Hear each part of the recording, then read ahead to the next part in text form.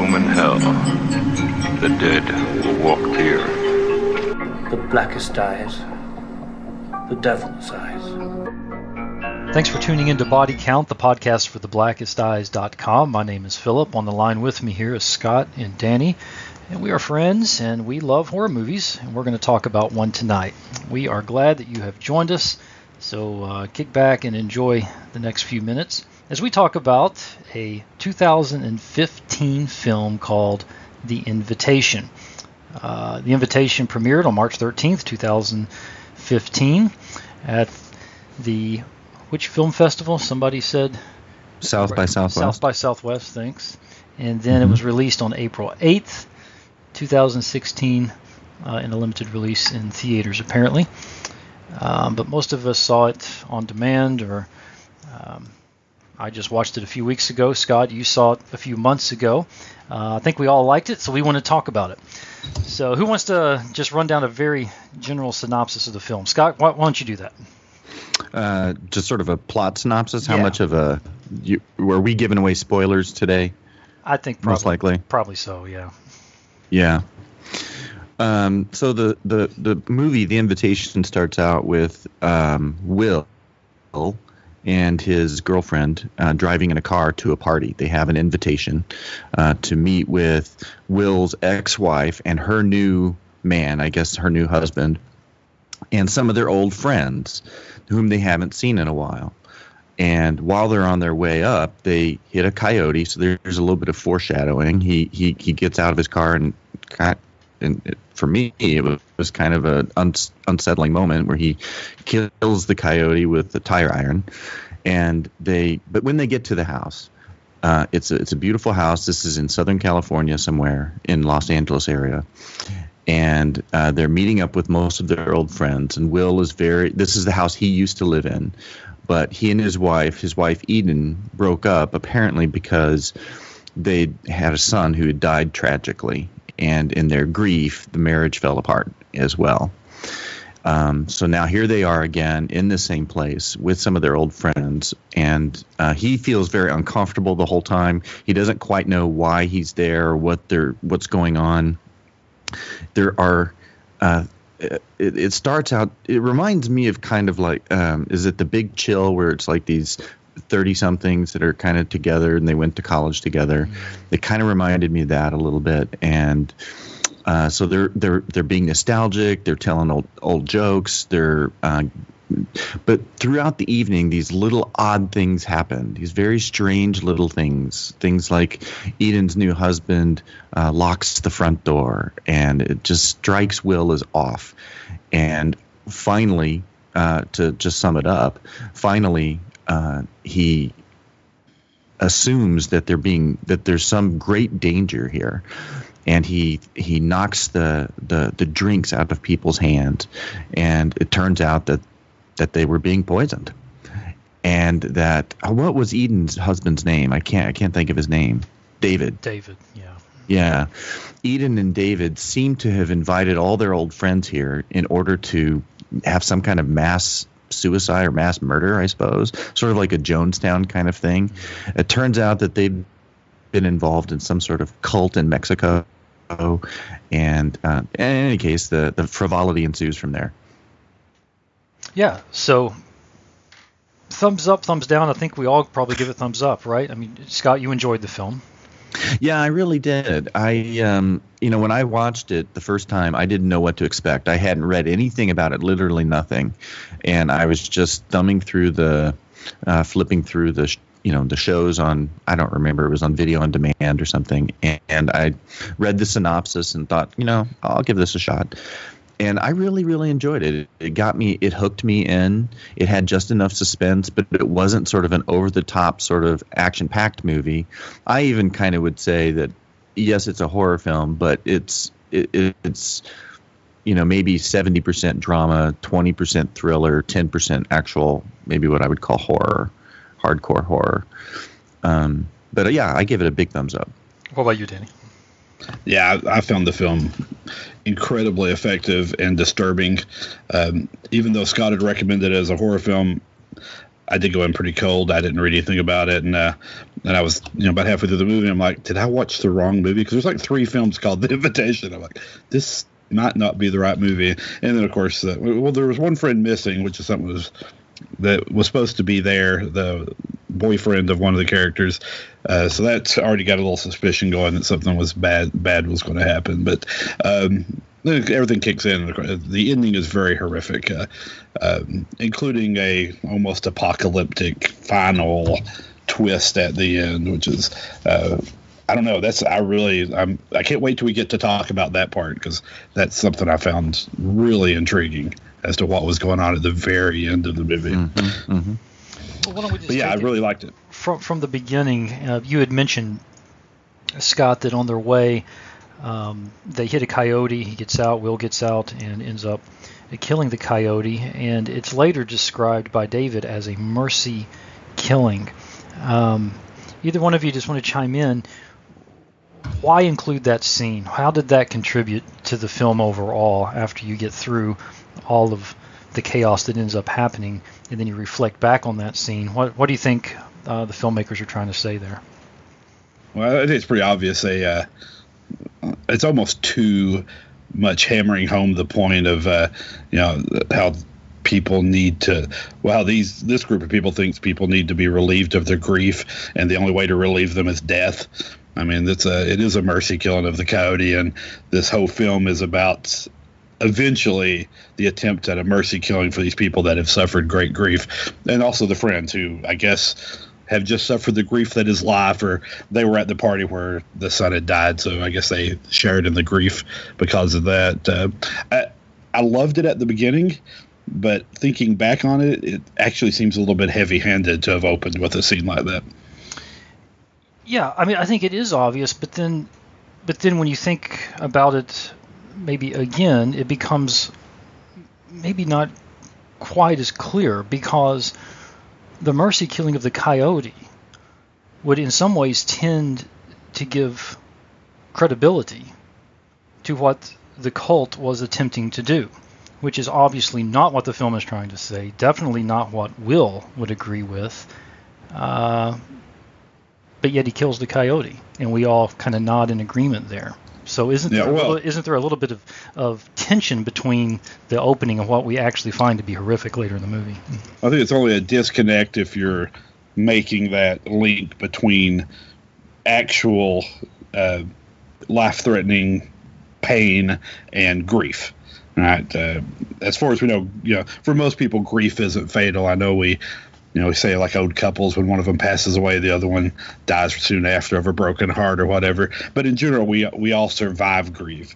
So they're making a very strong connection between grief and fatal injury, which I don't know if I agree that is an accurate connection. What do you think, Scott? Well, I think that Danny, you said it best a minute ago when you said that we're all suffering from the grief that is life.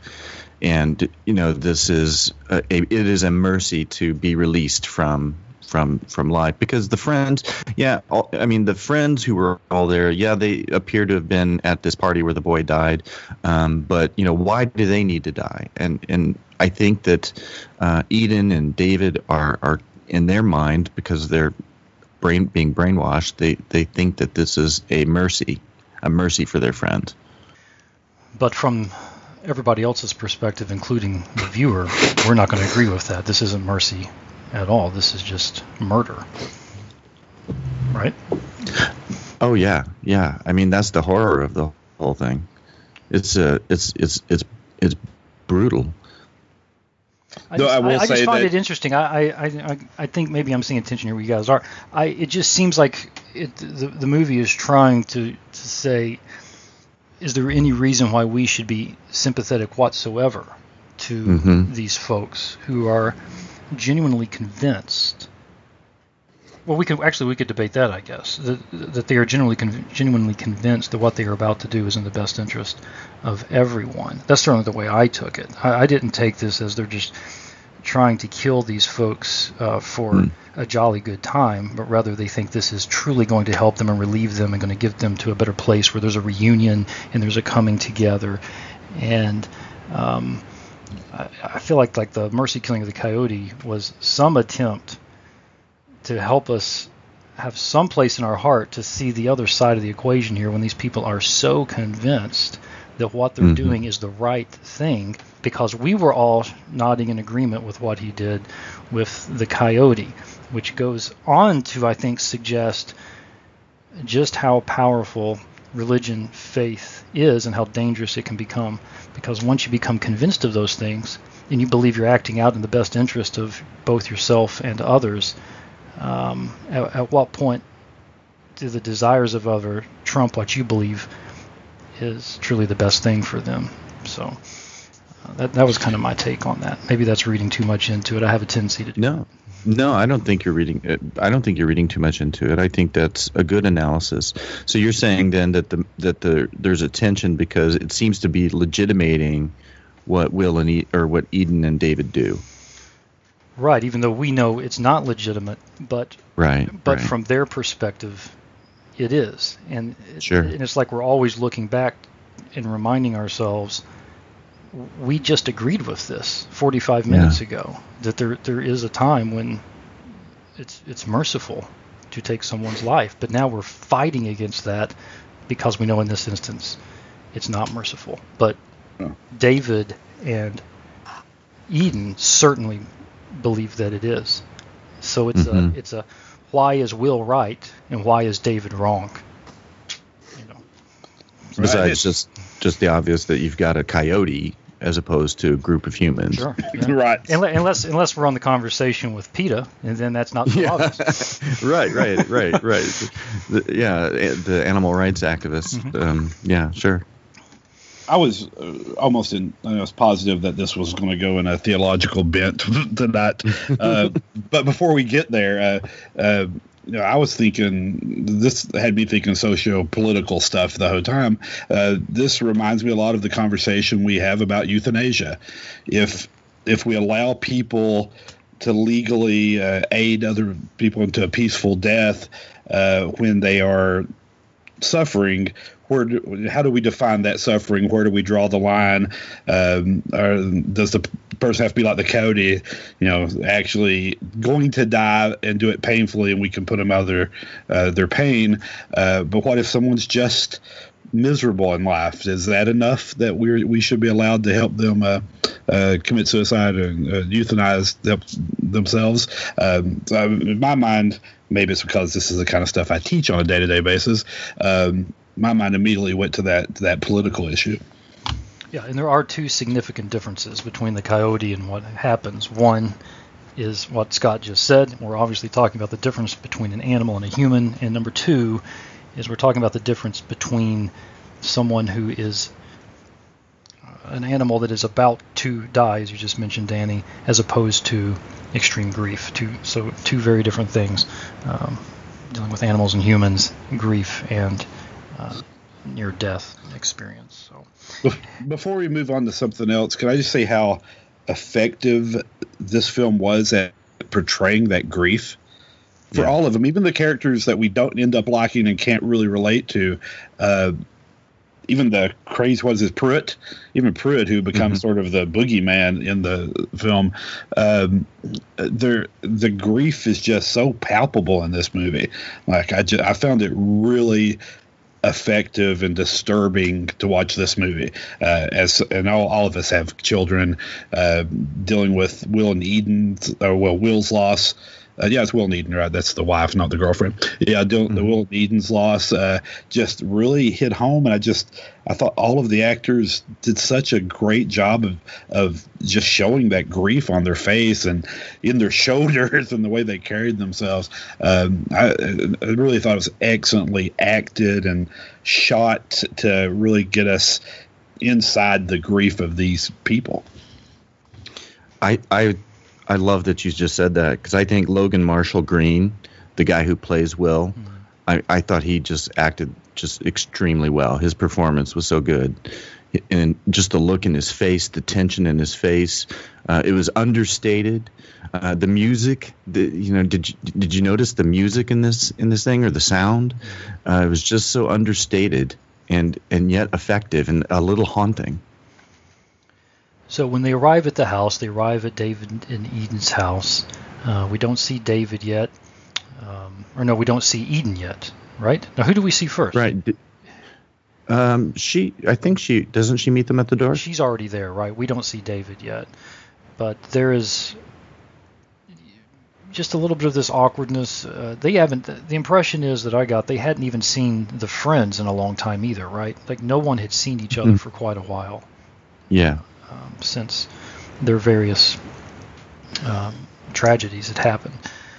And well, it seems like Eden had completely disappeared, but they, Will and the friends may have exchanged phone calls or something. But Eden was out of the country for a few years.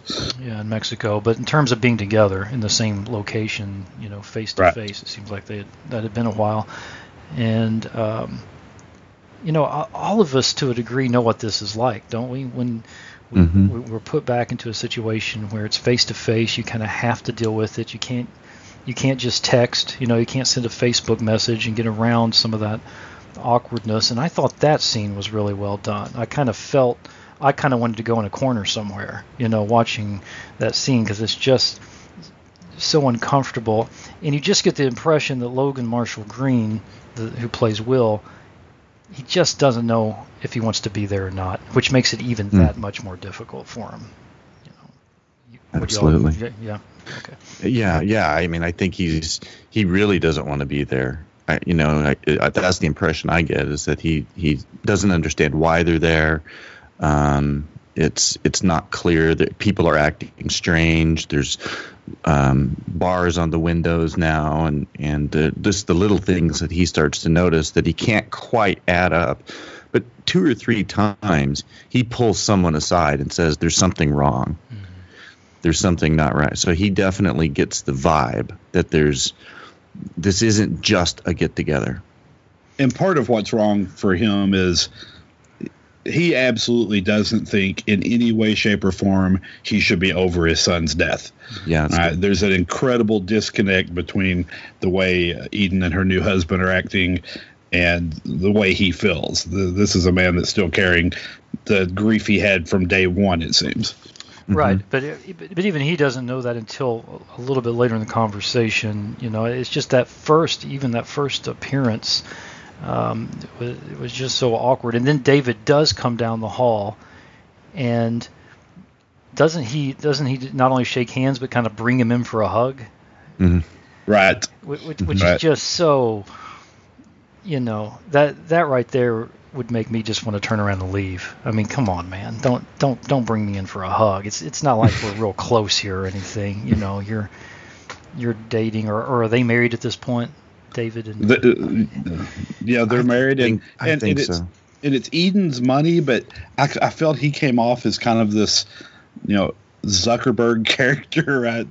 He was very hippie, wealthy, sort of lording his home and comfort over everyone else. I know I found him immediately very smarmy and unlikable, like from the second he walks onto the screen.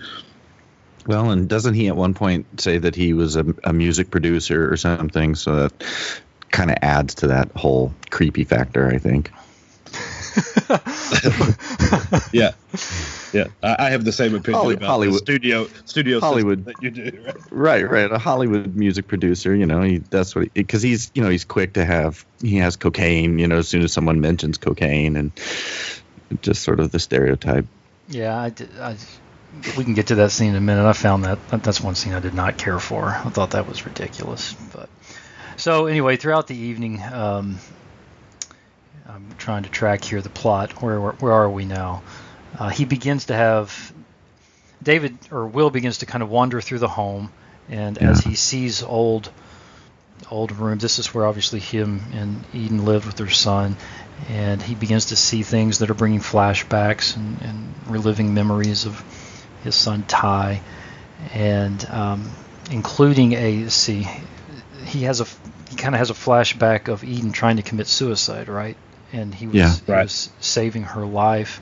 Just unbelievably deep-rooted, painful, emotional kinds of things.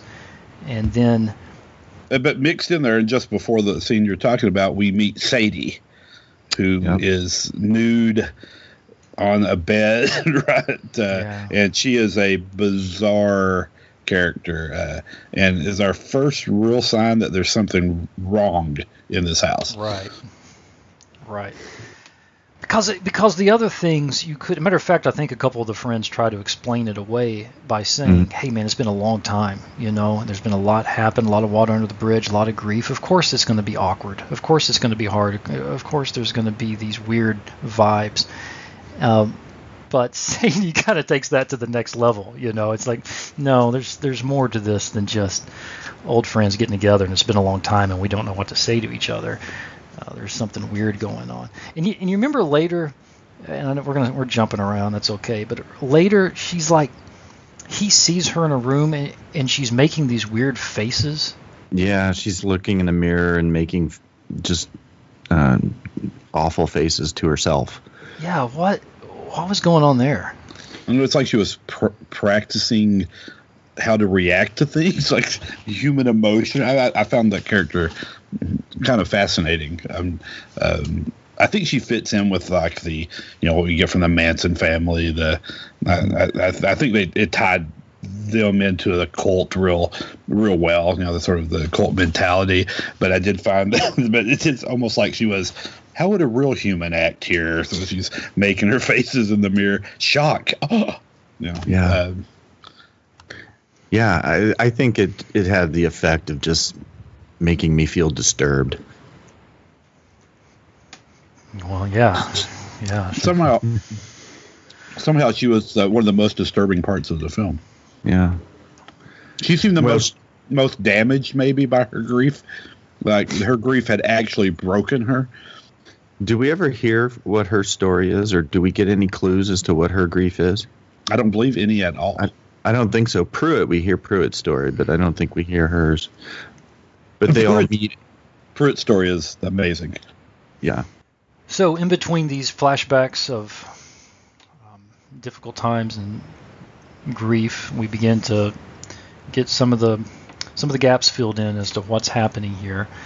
And at one point, Will goes to do something. I can't remember what he's going to do, and he sees Eden hiding a pill bottle in her bedroom window. And so, or through the window, he sees her hiding the pill bottle. So he goes in to see what's going on. And isn't this one of the places where he pulls somebody in? Because he takes one of the pills, right? And he pulls somebody in. He checks it out, yeah. Yeah, and it's like, what is this? Is this something, that could hurt us, or is it lethal, or whatever? But nobody's really seems to be taking him too seriously. Even though the pill was it was a narcotic, I guess, or something like that, right? It was it was a barbiturate or something. That it reminded me of the Faulkner story, or Rose for Emily, where she has gone and bought rat poison to kill her lover, but the pharmacist thinks she's going to commit suicide and writes 4 rats on it because he's going to let her go commit suicide. That I think his friend thought these pills were around because she wasn't healed from her grief, and she was still suicidal, and those were her backup plan if she didn't get over the grief through this new movement she was part of. But they were actually there to kill them. Mm-hmm. Well, I assume I thought that's what I was putting together there. Yeah. There was that time when he brings in his friend, whom I got the impression was a doctor, and that's why he was saying, "Can you identify this pill?" Or maybe a pharmacist or something. And there's another time when he's administering first aid to Sadie after she'd hit her head. I forget this particular friend's name, but I think that he was trusting him that he's a doctor. But they all just act like it's just L.A. and people are just a little bit goofy here, and that it's all in Will's head. Yeah, and then in that particular instance, it goes even beyond that. I mean, the last thing Will says to his friend, I don't remember which one it was, but he's like, "Hey, man, let's keep this between us. It's just a thing." The dude walks right out and then just says right to David, "Hey, he thinks you're going to drug us," or he thinks you're addicted, or whatever he says. But who would do that? You know, like, golly, that would just be. I mean, is that the way, you know, life really works? Do I just have really good friends in my life who would never do something like that, or are people really that, you know, just crappy? You know, I just thought that was awful. I just thought it was awful. This was overall, this seemed like a group of pretty crappy people. Like, and it might have just been the, you know, punching the Hollywood Hills cliches or whatever, but they weren't very likable. And when they start the sort of partying later on, the scene that Philip said he hated, I don't think anyone comes out of that as very likable.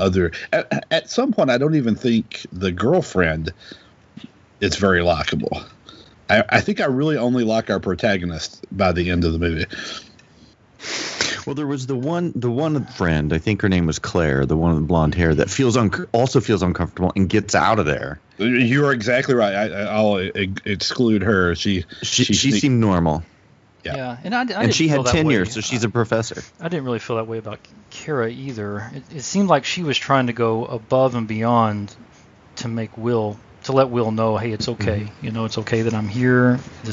I'm not against this. Because I could imagine a lot of new girlfriends being completely against that idea. Couldn't you? I mean, how many new girlfriends want to go back to the home of an ex-wife in order to have dinner at a place where, you know, all of his former memories of life with this other woman were? Not too many women are going to be down for that. So it seems like she was at least trying, but yeah, well, for most of the film I liked her fine, but what I'm particularly thinking of is when he has his, you know, moment where he knocks the drinks out of his hand.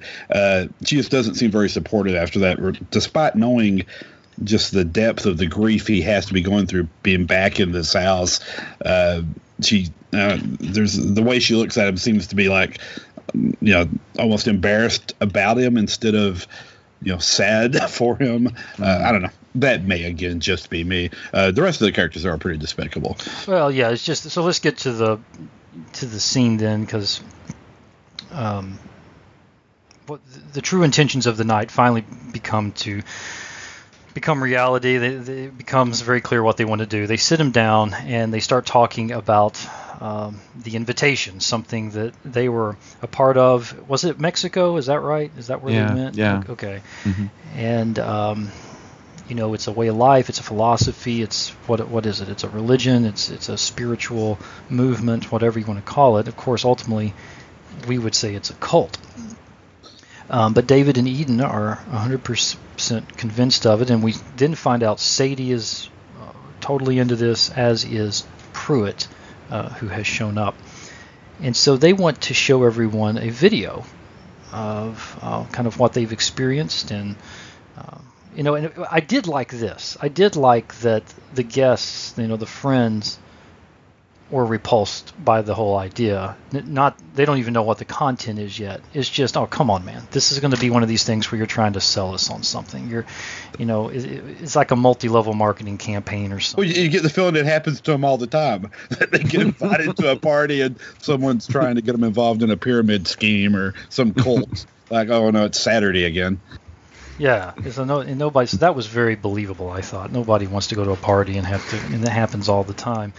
But when they watch the video, what they see is a person who is passing away, so supposedly because of cancer, and we watch them take their last breath and die, which leaves the group rather disturbed and confused and really don't want anything to do with this. At one point, somebody says, well, "What are you thinking? Why would you even show us this? You know, this doesn't make any sense." And of course, they begin to try to explain why this is so important, and that it's, I think Sadie calls it beautiful or something like that, and begins to show their side of it. But the whole atmosphere is one of, we're not really interested in this. This is not who we are, and let's just get back to the partying or whatever it is that we're here for. We don't want any part of it. So what did you all think about the video, about the approach, about that scene where they watched the video? Was it? Well, What do you think? It's horrifying. The first thought I thought of was like, it's pornographic almost. It's a snuff film. It's a film to watch.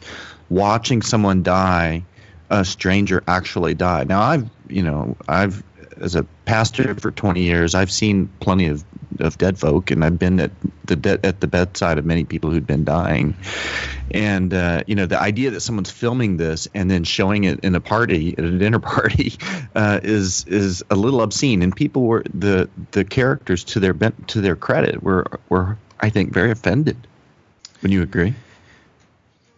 Absolutely, I would agree. I think their reactions was completely human and natural. That was that they recognize this is not a good thing for someone to have done to them. For all that I don't care for these people in their general everyday interactions. I think basically I'm just seeing them as very shallow. But there's a part of the place where they actually did react and in a way that had some depth. They recognized this was not a normal thing to be doing. Exactly. Like, this wasn't cool. Yeah. So as they continue to talk about it, I gotta say, Pruitt and Sadie are obviously impacted by this as well. And is it at this point that Claire ends up leaving, or no? Yeah. I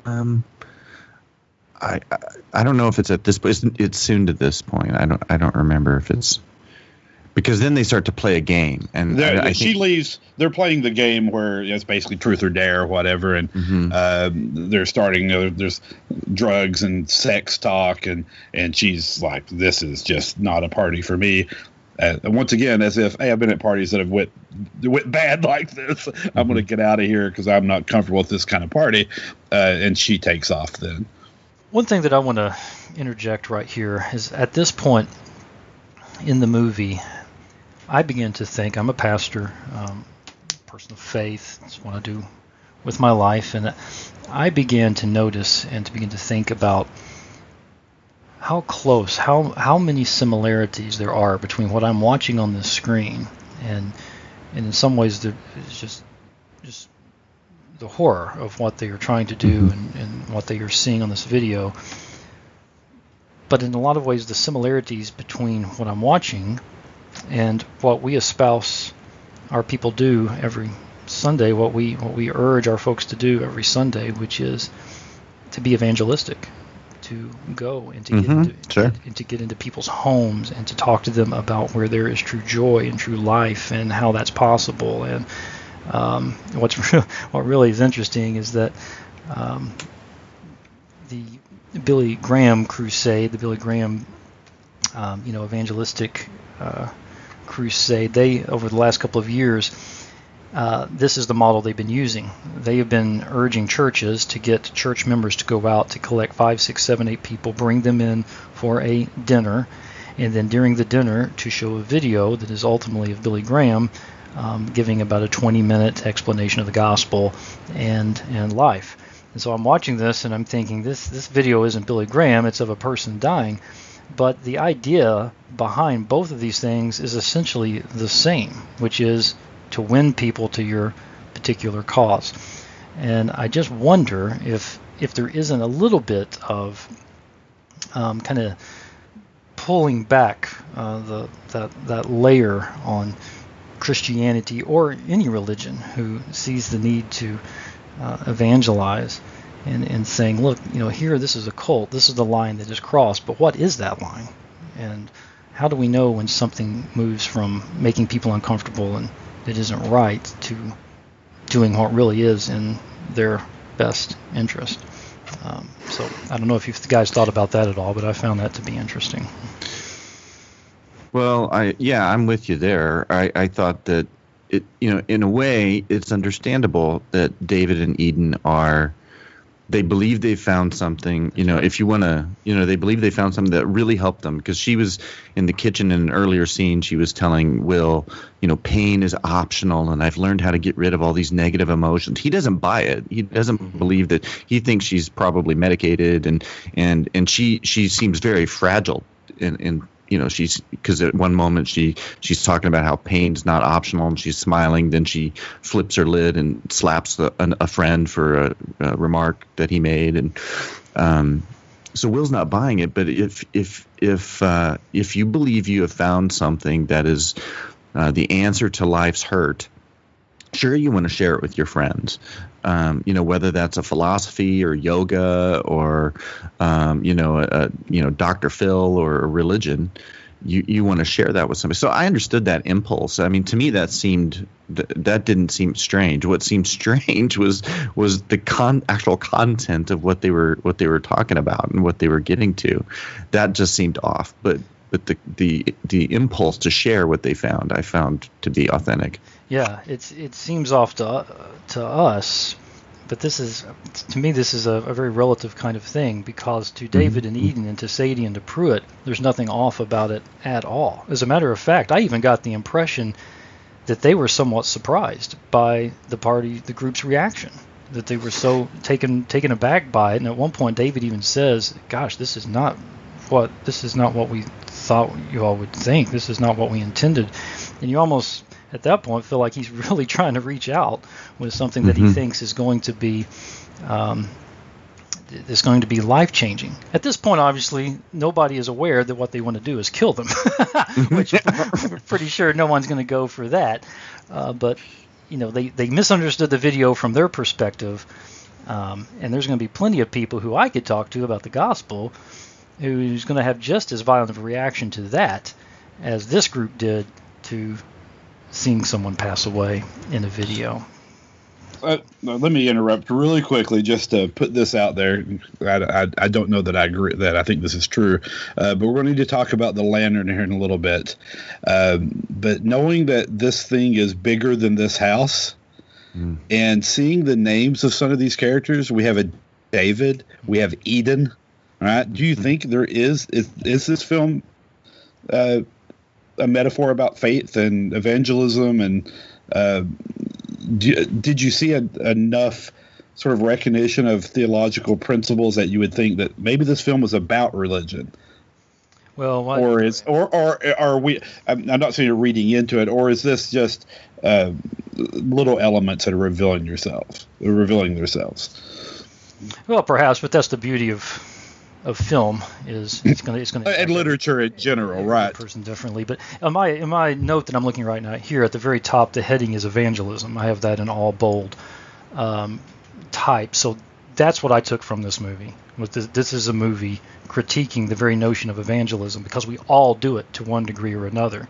For me, it's religion and faith, Christianity, but all of us want to persuade other people as to why we're right and why this is what they need to believe. Politics right now in the American political climate, we all are very aware that everybody is evangelizing to some degree or another as to why Trump is an idiot or why he's going to save America. And I think it even crosses the faith divide a little bit.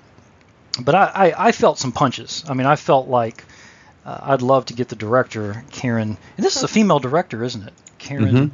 It is. Kusama, which is just really neat. I'd love to know if they were making a critique on religion in general and the idea of evangelism. Again, it's very easy to, at the end of the day, say this is a cult. They're trying to kill people. It's wrong. The movie ends there, and it ends as a horror movie, and we can all shake our heads.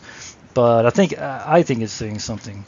At one point, they start talking about that this transcends us. Transcendent theology is huge in Christianity, that we have a God who is both transcendent and immanent, that he is over us, but he is also with us. Very similar language to what they were describing here. This is above us, and yet it's with us, because this relieves our grief, and it takes us to a place where we can be reunited. Have you ever been to a Christian funeral that did not talk about being reunited with loved ones, where there's no more tears, there's no more weeping, there's no more pain, there's no more suffering? I think to overlook those things would be pretty silly as to what this movie is ultimately trying to say. Yeah, their language is not at all different from the language you just used there, certainly. And then, I think we're actually to the point, we're getting ready to have the first death here. They go to have dinner, but right before that, Will witnesses. I've forgotten his name already. The husband, David, go to the backyard and light a red lantern. Right, and I mean, it just seems a non sequitur at the time, but it's going to get tied in later. Yes. Yeah, I'm waiting to tie it in to after jumping the gun to talk about the end of the movie. So, yeah. Well, it is amazing in this movie how much stuff Will sees through windows. he's catching a lot of stuff through windows, and it's people apparently. Because didn't he, like, one thing, and again, it doesn't matter. This is thinking, wait, it just doesn't matter. But, David had just sent, Will just asked, hey, can I go see his room? Meaning his son's former room. Mm-hmm. Somebody looks at who? Eden looks at David, right? Do y'all remember? I thought this was an interesting communication thing here. Mm-hmm. Eden looks at David. David shakes his head yes. Eden then is the one who actually responds to Will and says, of course. Do y'all remember that? Yeah. I'm telling you that's important because within this cult, I think there's a sense of hierarchy that we could even go to another level of that with the idea of is Christianity misogynistic and all that kind of stuff. But Eden looks to David. David shakes his head. It comes back to Eden. Then she says, of course. He goes to the bedroom. Well, if David knows he just went to the bedroom, why does he choose that moment to go light a lantern that's right outside Ty's window? That bugged me a little bit. But anyway, it's not that big a deal. Unless he's wanting him to see it. Perhaps. That's interesting. Perhaps he is. Or just at that moment, he doesn't care because it's all coming to a head. Yeah, he's right. Because we immediately go to the scene where the deaths start. Right. Mm-hmm. Right. Okay. Well, Pruitt comes and gets him. Has Claire? Yeah, Claire's gone by now. She's gone after the party. The party happens right before this, and we know Pruitt's gone outside. We haven't told Pruitt's story yet, right? So, Pruitt breaks down at some point near the end of the party and tells this loving story of him and his wife, which ends with him accidentally killing his wife. And him going to jail. But I think one of the most important parts of that story is he is forgiven, but he's forgiven by himself, right? Mm-hmm. Like he has absolved himself of the guilt. Like he hasn't, earned absolution or been handed absolution by, God or by, society or anything. He's like, yeah, but that's in the past. No big deal. And everyone is, I mean, so we have a murderer in our midst at this point. So we're definitely at this point, we're in the horror film portion of the film. And that's when Claire leaves. That's when Claire. I'm pretty sure. That's when Claire leaves. I'm pretty sure. And Pruitt follows her out because he's parked behind her, right? Mm-hmm. Mm-hmm. But Will doesn't trust the motives of Pruitt. He's trying to watch out the window out the window. He does, but he lets her go unaccompanied. He says, "Let me walk with you. Or I can walk with you." Yeah. And she says, "It's 50 feet or whatever. I'm fine." Yeah. And so he relents. But here's my little note that I wrote out. If you are paranoid, you don't let the dude who just confessed to killing his wife walk out alone with the freaked out girl. So yeah. I think Will probably should have said, "No, I'm going to go with you." Well, he watches. He watches the whole process, but then they end up behind the wall outside the gate. So we have no way of knowing if he's right behind that wall, just stabbing her in the throat. Right. But I want to go back to something that Danny just said, because I noticed this in the film as well. You said he hasn't been absolved by God or something like that. And the fact of the matter is, there is no deity in this movie at all. They are following some kind of cult, some kind of religion, and they never mention who the transcendent higher power is. And I found that to be fascinating because they are clearly talking about an afterlife. They are clearly talking about some kind of heaven reality where we're going to be reunited with the people that we have lost, and that grief will be taken away. But there's no indication as to how that heaven reality is obtained apart from just simply dying. And did either of you pick up on any kind of normal, typical faith-related paradigms whereby we enter into a heavenly place by faith in God or by doing good works or things like this? We can go, down the list. I didn't pick up on any of that. All I saw is, yeah. Well, I don't think so. Isn't the methodology that by killing yourself in grief, you end up with the? I mean, I don't know. It seems like that's the only methodology we get. They're here to commit mass suicide in their grief, and that is going to, send them on. The woman puts herself out of her misery in the video, and that's going to send her on, right? I think it is important that I don't think I see any particularly Christian or Jewish and I may have missed stuff because I don't have the background you guys have. It seems that if this is about religion, it's about religion kind of generically. All religions that have this, a story of the afterlife or the concept of an afterlife. Well, I think that makes it more palatable, right? That it's definitely more palatable to hear people talk about religion generically than to attack your particular faith. I didn't feel attacked. What I felt like was this was a critique on faith, in general, and so I felt it made me. I mean, it felt very sad. I think the whole thing. I didn't feel like it was a hostile movie, like I was being attacked. Right. I actually should have said addressed, because when people address our particular faith, we often take it as an attack. Sure. So this is more generic. Yeah. In fact, I saw it in some ways as just the opposite. I'm watching this and I'm thinking, this is exactly right. This is the way we should not be doing this. We need to have a certain kind of respect for people and be able to engage in conversations without making them feel like they are in a place where they don't want to be, and they just want to get out, and they have to ask for 2 bars of Coke or something in order to feel relieve themselves of the awkwardness. And I apologize for the pun, but are you saying that we need to have a certain amount of respect for a free will? Will, our main character? I mean, we can't really escape the fact that this is Will and Eden. I don't think. Of course, Eden does actually tie it to particularly Christianity, so that might counter my other point. Well, I mean, I could go down and I could say here are some things that are probably, a little bit more particular to both Christianity and Judaism than Buddhism, who doesn't have a deity figure either, or Islam, so on and so forth. But nevertheless, I think the point stands. It's not a movie about Christianity per se, as it is about religion, about faith. As a matter of fact, at one point, David actually makes the comment that this isn't some sort of kooky religion. You remember him saying that? Right. I don't. He doesn't say the word kooky because that's a Scooby-Doo word, but he says something like that.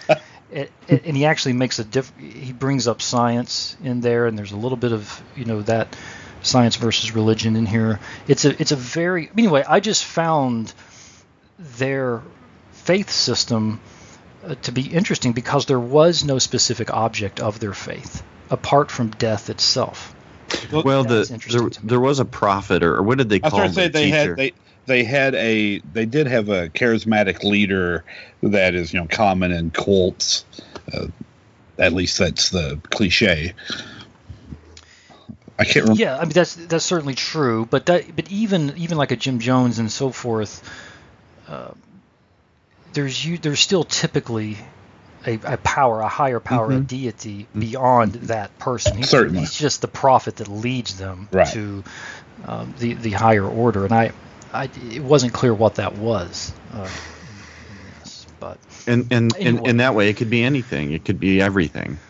Yeah, and actually, I think Phil's got me completely convinced that the main theme here is the dangers of evangelism. of sort of forcing your worldview on a captive audience. I do think it works as a remonstration of evangelism, that we need to be careful when we're out there speaking about our faith, that we are not sort of forcing the concept onto people. And I think it could be faith in the broad sense, even because everybody has sort of a gospel that they want to share. It may not be a Christianity or religion. It could be a political ideology or something too. A cause. Mm-hmm. Mm-hmm. Towards the end of the movie, Will says something that was, for me, the best line of the movie by far. I actually paused it. I actually paused the movie when he said this, because I rewound it. I just wanted to make absolutely sure this is what he said. So at this point, all hell literally is breaking loose. We realize they're trying to poison the guests. One poor lady drank the wine before Will could knock it out of their hands, and she ends up dying. And it's at that point, I don't want to lose where I was going, but it's at that point that Sadie says, "You ruined it." Remember? Mm-hmm. You ruined it. And she attacks Will.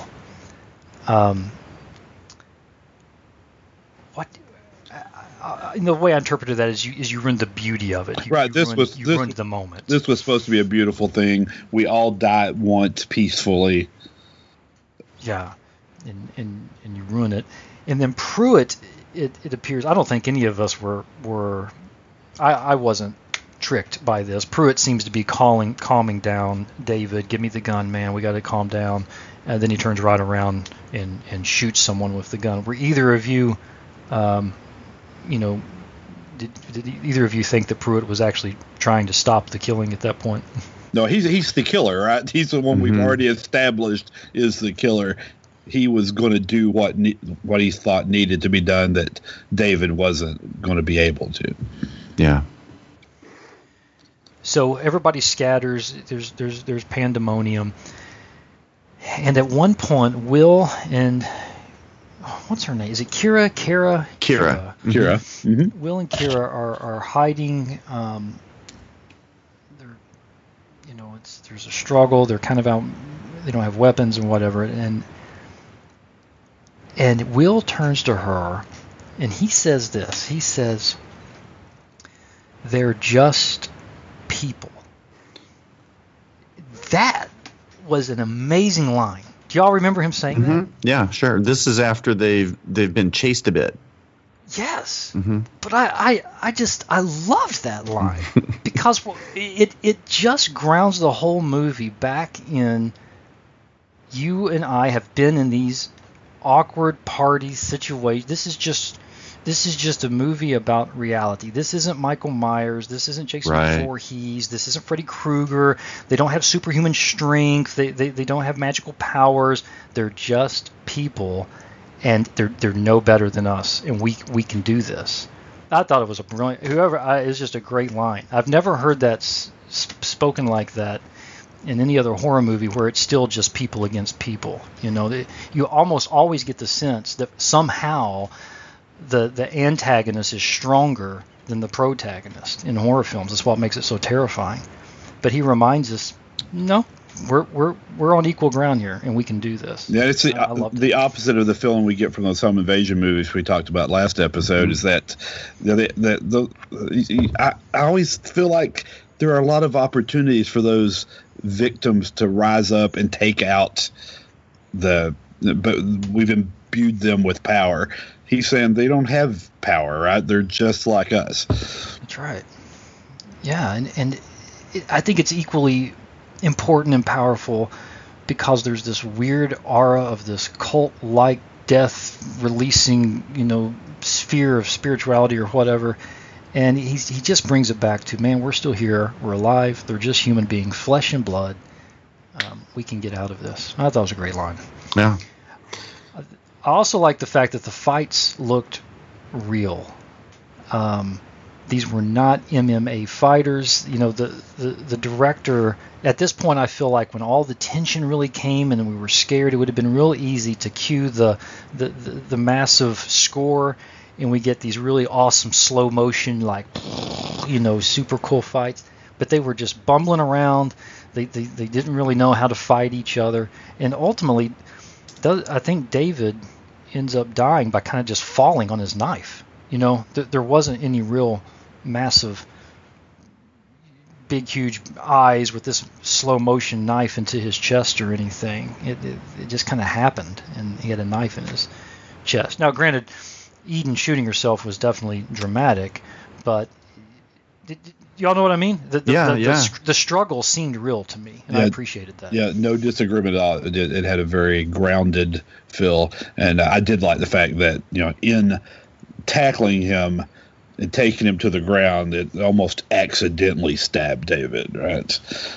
Which keeps you know, another character was that Tommy that took David down? I don't remember his name. Yeah, it was somebody. It was one of the friends. Yeah, tackles him.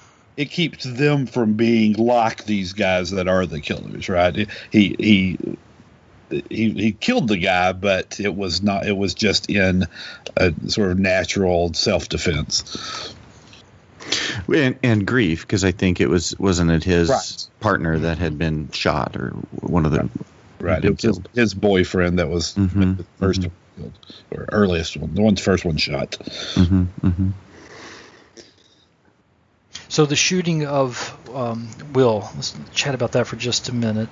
They come face to face with Eden. She has a gun.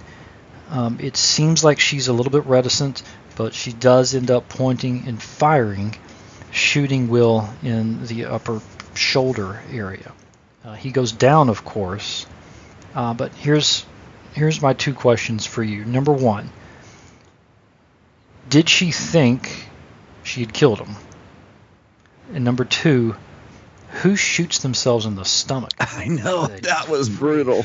That was brutal. Brutal, man, because you don't immediately die, obviously, and she didn't. You know, that's a slow, painful death.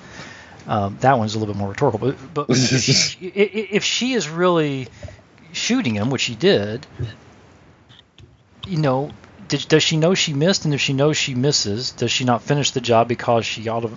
In the 3 seconds between when she shoots him and she notices she misses, she changes her mind, or does she really think she killed him? I don't think she thought she killed him. So why did she shoot him in the first place if she wasn't going to finish the job? I don't know the answer. I have not paid enough attention to that scene to know the answer to that question. But I mean, there's justification in her mind for the reason she shot at him in the first place, and I don't know where that justification would have gone in 3 seconds, right? If she did know. That's what I'm saying. And why didn't she shoot Kira? So there's just some weird thought processing going on there. And you remember she was having some remorse. She seems clearly medicated, and David came to her. He had to kind of steel her nerves because she was saying, "Oh, this is so wrong. This is wrong." So what's going through her mind? I think she's just she's on the verge of sanity. Yeah, I agree. And at the end of the film, she seems to have that, you know, moment of clarity where she shakes the brainwashing and you know, confronts her grief. When asked him to take her outside. Yeah. And he does, and they go outside. It's at this point that whoever the guy's name was, Tommy will say, he actually wants to go back inside and get his boyfriend or his husband or whatever it was, right? And right. I thought that was a special moment. You know, it's kind of one of those things. You know, almost like a. I think people still do this, but whenever you watch movies that are set in the Middle Ages, when someone dies on the battlefield, after the battle is over, the armies will let them come collect their dead so that they can bring them back in order to be with, you know, their own family and with their own friends, so they can bury their own dead and those kinds of things. And it was just a very moving moment. Right, and it's counter to the horror film trope where, you know, the at the end of the movie, the bodies are just props, basically. Yeah. There's some weight here. This is a real person who has died, and he deserves, to be brought out of this crazy house and with his loved one. Yeah. Very good. And then the lanterns. And then the lantern. So Danny, man, it's all you, dude. All right, Take it over. So we got Kira and Will. They're, this after he's, Eden has told him that she still misses her son and then passed away. Kira and Will are at the edge of the yard looking out over, I believe this is the Hollywood Hills, right? And the red lanterns are outside of almost every home. There are helicopters flying over. You can hear police sirens. It is like the first scene of a zombie apocalypse, right? Where the people finally realize that it's not just their little area that has zombies; it's the whole city. And that's the moment we end on, with this, realization that this wasn't an isolated incident, that it's going on all over, at least that section of the city. Yeah, and presumably further than that, right? Exactly. There's no reason to believe this is just a Hollywood or Southern California. Right. This could be going on at the same time around the world, and gradually you start to hear the sirens and the police cars and emergency vehicles, and I thought a chilling moment. I did too, and I think it takes the most horrific imagery of a Jonestown, let's say, those awful.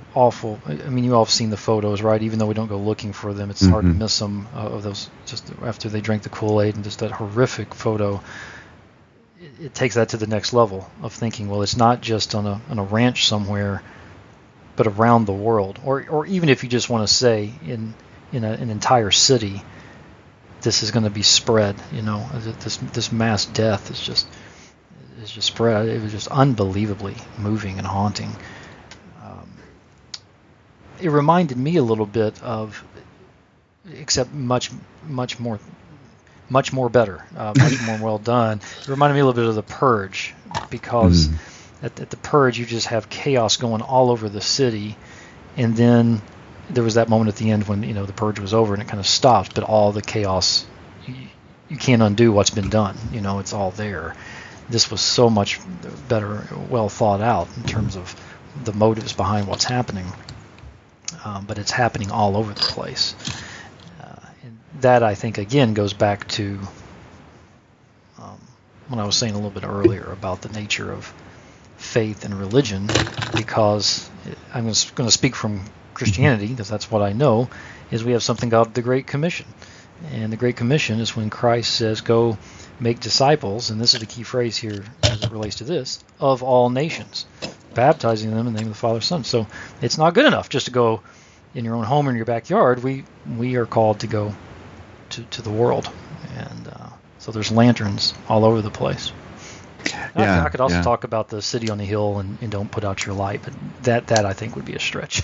yeah. I think it's a commentary on the danger of faith in general, blind belief.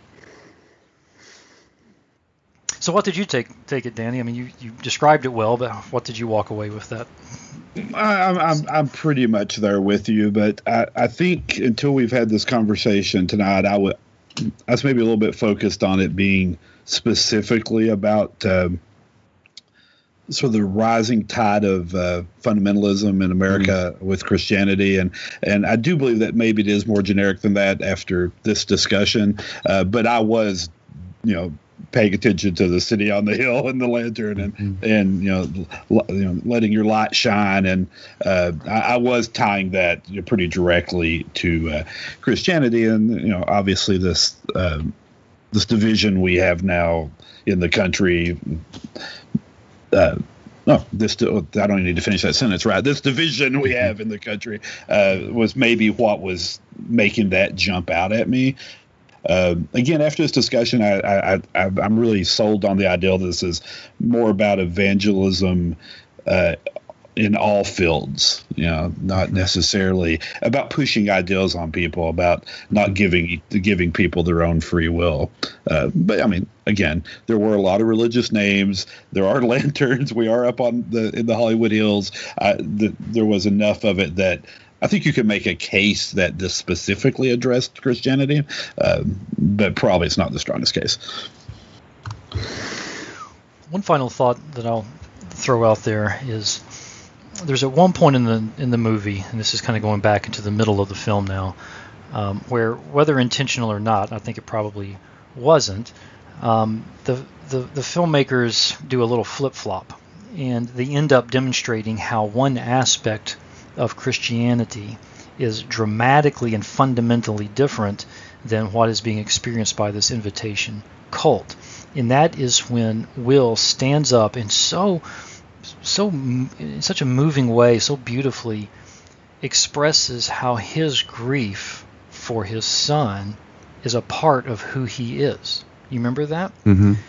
He said, I can't just separate myself from it. I don't want to separate myself from it. I don't want to forget this is part of who I am. And that is a very Christian doctrine, that our sufferings, that our brokenness, that the cross that we carry is fundamental to who we are as Christians, and that the call of Christianity is a call in some ways to die to self and to live to others, and that brokenness and suffering is going to be a part of that. We don't seek to become better by removing the things that are difficult in our lives. In fact, it's just the opposite. And so in that way, there was almost a commentary that was demonstrating how that aspect of the Christian faith is above and beyond and better than what this cult is trying to do, which is let's just get as far away from it as possible. And what's the easiest way to do that? Let's just die. And that way we don't have to deal with the struggle. This is one of the reasons why, coming back to bioethics, Scott, this is one of the things that comes up whenever we do discuss euthanasia, which is the scriptures do not provide for us an outlet of our grief, because we should not see necessarily grief as something to just be avoided at all costs. Yeah, or suffering is the ultimate evil either. Right. And I think for most it's seen as that. So I appreciated that aspect of. I think that's a really strong pull, Phil. I'm going to have to think about that, but I mean, yeah, and I'd forgotten about that scene entirely. But I think that's probably a really important part of the movie now that I think about it. Well, that was fun. We hope you've enjoyed hanging out with us as we've talked about The Invitation. Be sure to check out the website for movie reviews. We have some new content on there.